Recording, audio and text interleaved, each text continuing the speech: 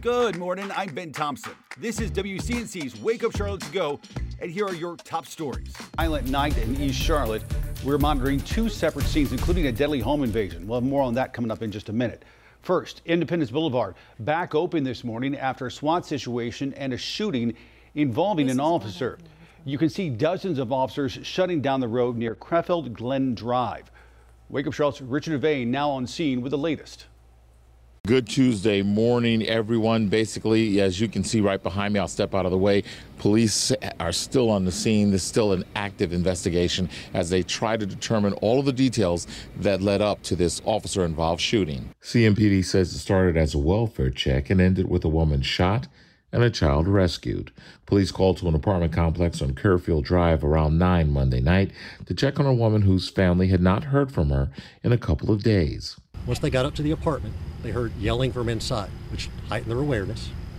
And then after a short amount of time, one gunshot was heard from inside the apartment. They decided to check inside the apartment, knowing that there was also a child inside. One female was observed inside with a firearm in very close proximity. Officers gave commands to the female to stop reaching for a firearm, which she did not comply with. One CMPD officer that we know of shot. Officers backed out of the apartment and established a perimeter. After SWAT arrived and went inside the unit, they discovered the woman suffering from at least one gunshot wound.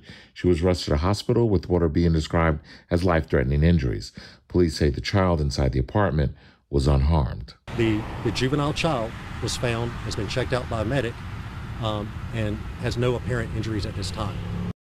And again, police say that this is an active investigation. They're not sure if it was an officer's shot that wounded that woman or if it was self-inflicted. Of course, as they get more details and give them to us, we'll give them to you. We're here in Southeast Charlotte. Richard Devane for Wake Up Charlotte. Wildfire smoke from Canada is back again, in case you noticed, putting us in an air quality alert through the rest of this Tuesday. You can expect reduced visibility across parts of the state, as well as health concerns for vulnerable groups. Local health officials say these air quality alerts can have impacts on all of us, not just vulnerable populations. Any healthy person would be vulnerable to health impacts. Even short-term exposure, we know, can make people feel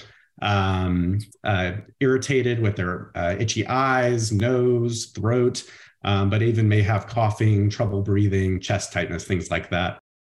So through the rest of the day, you should limit your time outside. If you do have to go out for things like walk for a long period of time, make sure you're taking frequent breaks.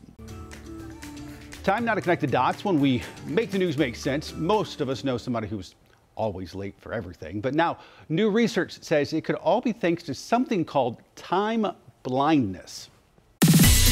Balancing your attention skills could be why you are always late. Let's connect the dots. Time blindness is not an actual medical condition, but it's a way to talk about the concept of losing track of time. And some folks are more likely to have it than others. It all comes down to two things, something called automatic and directed attention. Automatic attention is paying attention to things you enjoy. It can lead you to get so focused on something that you lose track of time. Whereas directed attention is used to engage in things you have to do, like work or chores. Time blindness happens when you can't balance between the two, with extreme cases including autism or ADHD. But for others, it's more manageable.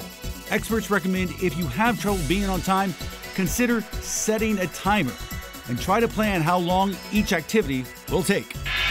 And that is connecting the dots. This morning, police asking for your help finding a man wanted for murder. Take a look here at your screen. This is 65-year-old Virgil Benjamin. Officials believe he could be anywhere from Charlotte to Greensboro. We're working to learn more about the exact crime he is wanted for, but if you have any information about where he might be, you should contact Crime Stoppers. Good morning, I'm Tradisha Wooder. Today, the York County Library Board will shrink from 10 to 7. Now, this comes after a vote last night, which is causing lots of controversy on how this will impact legislation, like banning books. Some council members are assuring the change won't impact the ideology of the board after the board decided to not move books addressing sexuality in a section exclusively meant for adults. At a Monday event in the key early voting state of New Hampshire, the organization No Label signaled it could run a third-party candidate in 2024 if the race comes down to a rematch between President Biden and former President Trump. And that rematch is appearing more and more likely, with Trump holding a commanding lead in the Republican primary. And tonight, the Hickory City Council will consider a request from a local beer distributor who's hoping they can close part of a road for development. R.H. Behringer is asking the city to close a section of Southgate Corporate Parkway. The proposed section is located at the end of Dead End Road, sharing a street with the Chamber of Catawba County. Tonight's meeting starts at 7. Thanks for listening. You can find all these stories and more right now on WCNC.com. Join the Wake Up Charlotte team weekday mornings on WCNC Charlotte from 4:30 to 7 a.m. Like and subscribe to our podcast and tell a friend.